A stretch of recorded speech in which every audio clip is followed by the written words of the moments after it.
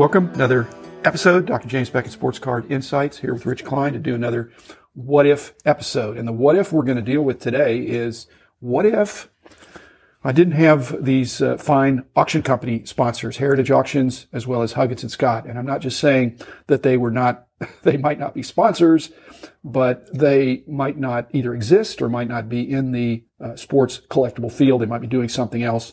What if they really weren't as they are? So that's the what if. But I'm glad they are sponsors. I've got other sponsors as well: Beckett Media, Beckett Grading, Beckett Authentication, Burbank Sports Cards, Mike Stadium Sports Cards, Topps, Panini, Upper Deck. Did I mention COMC? Yeah, I mentioned COMC. COMC. Rich is not going to let me forget COMC, and I try not to forget COMC as well. But again, great sponsors. But we're going to talk about just the two auction company sponsors, which were intentional. I only invited two. I wanted some contrast between them. They cover a spectrum and with slightly different approaches. And I'm not saying one is at one end of the market, one is at the other, but they span a lot. And if they weren't around, Rich, what would the auction landscape look? I think the auction landscape might not be as healthy. It definitely would be as healthy because Heritage is now the number one in terms of high dollar items because they're just more than cards. They're cards, they're coins, they're art, they're all these other things. So having a person like Chris Ivy running Heritage Sports Auctions with Chris's vast experience has really, let them get the same contacts into the sports collecting field that they have in all the other fields. So we're saying that if Heritage Auctions if they either didn't exist or if they weren't involved in sports, there'd be a void. But the fact that they are in sports, they brought their client list and expertise and their auction engine into the sports. And so they've come on strong and they're doing well. There's other great auction companies out there as well, but none of them that are in this market have the breadth of these other, the purses and coins and stamps and all these other things. And I want to digress to a personal thing for a second. My wife was blessed for the holidays with a new kidney. And she and her mom are currently in New York. And at some point, I'm going to trade places with her mom because that's where I'm from. And I'd like to go back home for a visit. They're in New York. And all of a sudden, they pass Heritage Auctions building in New York. Huh. And about a week ago, we're on the phone and she says, I passed Heritage Auctions and I know them. And I know you know people there. And don't we get the catalogs from them? Yes. Yes. And I've always enjoyed reading their catalogs because when you were talking about the engines, they do that with the catalogs. Right. Well, they have critical mass. So yes. They have offices in Beverly Hills and these other places. And that's not necessarily for sports cards, but sports cards and memorabilia get a benefit from that. So there'd be a lot of good hobby-oriented auction houses, but would Christie's or Sotheby's end up being the number one? Well, I think Christie's and Sotheby's have dabbled in sports collectibles and not been that successful. It's not a no-brainer because it's more of a collectible thing than an fine art thing. Correct. Christie's has been dabbling since the early 90s. Right. I remember meeting the Christie's rep in 1993 at the Chicago National. So they've been on and off for more than 25 years. But so collectibles are not really fine art. That's why Heritage was more successful. Because I don't know if they're the number 3 worldwide auction house, but perhaps they are. $1 billion in sales. They also started with coins and they have comics, so they're very used to the collectible kind of things.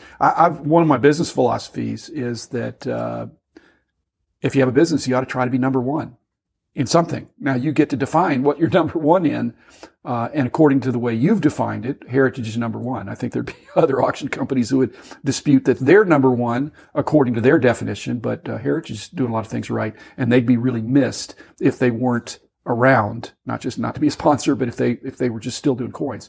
On the other hand, we got Huggins and Scott, and they started doing auctions, kind of local live auctions back in the, I guess, late 80s. And then moved into the internet and the catalogs and the national and international perspective, maybe 10 years after that, Bill was telling me. So Bill Huggins was just a dealer. He had a card shop. He still does. Did some auctions, but, it's an auction powerhouse in a different way. Maybe pound for pound, they're number one. I like looking at their catalogs. When I get a Huggins and Scott catalog, it's just fun to see what's there because they have high quality cards. They'll have mixes of sports. They have mixes of memorabilia. It's just fun to see all the different things in it. But where would that fun go? If they weren't around, would the other, I'm not sure many of the other companies, auction companies would fill that void. I don't think they would because if you really read the catalog, they list all the people who aggregate for them. Yeah. And they have an aggregator down here in DFW who sends them a lot of material. So even that's an innovation. Yes. I think, yeah. especially when the lots that they're dealing with are these difficult to describe things. So you almost have to see them. But so is there any other auction house that gets close to that? Or are they pretty unique in that? Do you think? I think they're pretty unique in their breadth and their depth of what they do. A lot of auction houses do some of what they do, but I don't think anybody quite does all of. Because it's difficult to copy what they're doing, don't you think? Exactly. In other words, if you want to compete against Heritage, first go start doing coins and stamps and these other things and be successful with that. That's a tall order. With Huggins and Scott, same thing. If they're not around, it's not a simple matter for, again, I like you and Dina and my wife Diane, I mean, you see these catalogs coming by and they're works of art, and occasionally there's some items in the catalog that are the treasure chest kinds of things that Huggins and Scott does, and these more conglomerate lots that are difficult to describe. But most of these auction companies are just dabbling in that. And if they did a whole bunch of it, they may not even be able to make very much money off that, because the handling. And so apparently the process that Huggins and Scott has developed is not patented, but it's something that's working for them. And I think Bill would just still have his store today. One of my favorite Bill Huggins stories was, I believe, at the '84 National, he and Al Rosen had a foot race. Oh boy. Yes. And Bill tore his Achilles tendon, if I remember correctly. What were the stakes? I never heard what the stakes were. I know what it was. They were trying to get a walk-in. They were trying to be first one to a collection. And, but it's whatever it was, they got going and they were both real near the front at the Yes. National, probably even in those days. Yes. Well, that's an inspiring thought. That foot race reminds me of, what was it, the Chicago National a few years after that, when there was a foot race to get in at 9:00 in the morning or something to get the promos. You still have that foot race to this day to go to the corporates, because they'll do a time release on some of them that you have to be online early. And I always tell the other story about Bill Huggins is that his wife used to buy Richie Zisk cards from me at the shows. Nancy. And and because they were both from Parsippany, New Jersey. Oh, really? And so, it wasn't a great collection, but the fact that his wife collected and enjoyed that was always kind of cool too. I mean, it was always like $10 or $20 I'd get from them every show just for selling them Richie Zisk cards. Okay, let's take it on a different tack here. Let's look at a particular collection that comes in. If somebody is a celebrity, a former athlete, they have this collection of memorabilia, and they're going to go to a particular auction house, and they're going to go to one that they feel like will handle what they have well. And so I know that Heritage is working that angle, but so do the others. So clearly, if someone was a celebrity, they could get their cards sold. On the other end of the spectrum, if somebody was a collector and they had a conglomerate lot of nice cards but not fabulous cards, they'd have more trouble if Huggins and Scott wasn't around. Correct. I imagine they'd find a place, but maybe their collection would be transacted but not optimized. Would you? I would agree with that. There are very few auction houses, as I said, that have the breadth and the depth of what they do. And make money. And make money. It's not a charitable endeavor. Both of our fine auction sponsors are businesses that are trying to make money. They got a bunch of employees that expect to get a paycheck. And I think I know quite well. And I think Bill would still be a dealer, and he'd still be setting up at the National and some other shows, but he just wouldn't be running an auction. He and John Scott would just be doing what they were doing before, and maybe run some local shows and never expanded it. And they're the only ones that have expanded from like the local auction concept to catalogs. I mean, our good friend John Brogy used to run a monthly auction along with the late Jerry Shore in East Brunswick, New Jersey. And I went to that at times, and it was a fun auction to go to, and you could find stuff, but it was quite an experience, seeing, John went one way and Bill went the other, and Bill went a different way. Both ways have worked for them.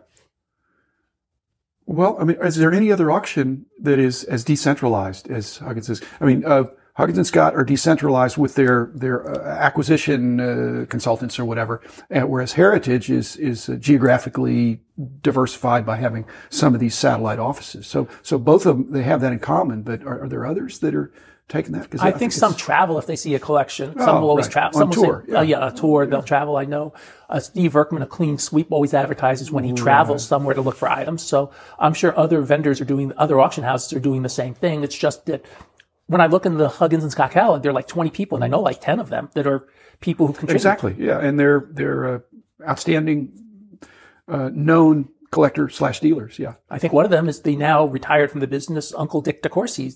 Yeah, and they're buddies. I mean, I'm buddies with him too. But okay, so the other what if scenario for this is that not just that they don't exist, but what if Heritage was acquired? What if Huggins and Scott was acquired as a company? Does anybody have the money to do Huggins to do a Heritage? That's a lot of money. Well, no, it's on Wall Street. There's no limits to money if people think it's a good deal. But what if some entity bought them out? I think they're very private, and I think they're profitable. But suppose there's a number, the crazy money that gets thrown at them. My concern with that, again, in the what if scenario here, is that I think it's owned and run by hobbyists who have financial savviness as well. And if they got bought out by a private equity firm or went public or something, there's the challenges of quarterly earnings and other kinds of impatience of investors sometimes. Well, and going to something that recently happened, Elias Sports Bureau was sold earlier this year, and Cy Sywoff passed away at the age of 99 a couple of weeks ago. A couple of people who were longtime high-level executives, the Hurt brothers, were just hired by Stats Incorporated. Yeah. And there's some blowback, and Don Zaminda, a friend of mine from Sabre, posted, he had worked for Stats for years. He may still does. And he goes, what do you think? And I said, if you can get executives who have worked for a competitor and they didn't have a non-compete, why wouldn't you hire them? And it's somewhat similar in that, hey, Stats just basically bought two of the most important people Elias ever had. Well, again, staying with the Huggins and Scott, what if they were acquired? It seems like they would be more likely acquired from another industry player, yes, rather than a Wall Street kind of thing. It'd be presumably less money because they don't have the coins, which is huge and all that. But you might be buying their process. You might be buying their relationships. You might be buying their network. And so that might be attractive as well. And Bill's friendly enough and John's friendly enough with enough people that could very well happen in the near future. So it'd be interesting to see if that comes true. Well, we're not saying what if. We're saying what if not in the prescriptive sense, but in the provocative sense. We're not trying to speak anything into being. We don't know anything. We don't have any inside information. No. But I just think it's kind of interesting that when the hobby. I thought I'd never sell the company, and I wound up selling the company. And my friends advised me the time to sell is when somebody wants to buy. Sometimes when you want to sell, there's not buyers. Well, the people who bought it from you ran into that problem. Well, was out of my control, Rich. I mean, my friend said you're at a point where you just say yes or no. I'm either going to accept this offer or not. And I accepted it. It's bittersweet but a lot of great people still there. Almost out of time. Any last minute thoughts about the what if of these auction companies? What if about what you sold your company? I always point out to you, you're the same age that Rob Lifson was when he sold REA. When Rob Lifson sold REA, he's the same age when he sold. As I was when I sold. Amazing. Well, and again, that's REA. Is the first two name and middle name of Rob Lifson. But, I mean, I think that it's not that there's a certain age when you think about these things, for everybody, but these what if episodes we're out of time now, Rich, but these what if episodes, just an opportunity to explore in a back and forth sense, some of these possibilities. Again, not to say that they will or won't happen but they could have happened in something. It's going to be fun. So listeners, if you've got ideas for other what ifs or other ideas for episodes, just contact at Dr. James Beckett at gmail.com, all spelled out. Be happy to consider that. And again, as I've said, I've got 1,000 episodes, so I've got almost 900 to go, and I will be enjoying it all along the way. And these what ifs hopefully be a nice way to express that. So thanks, Rich. Thanks, Jim. Thanks, listeners. Be back tomorrow with another episode.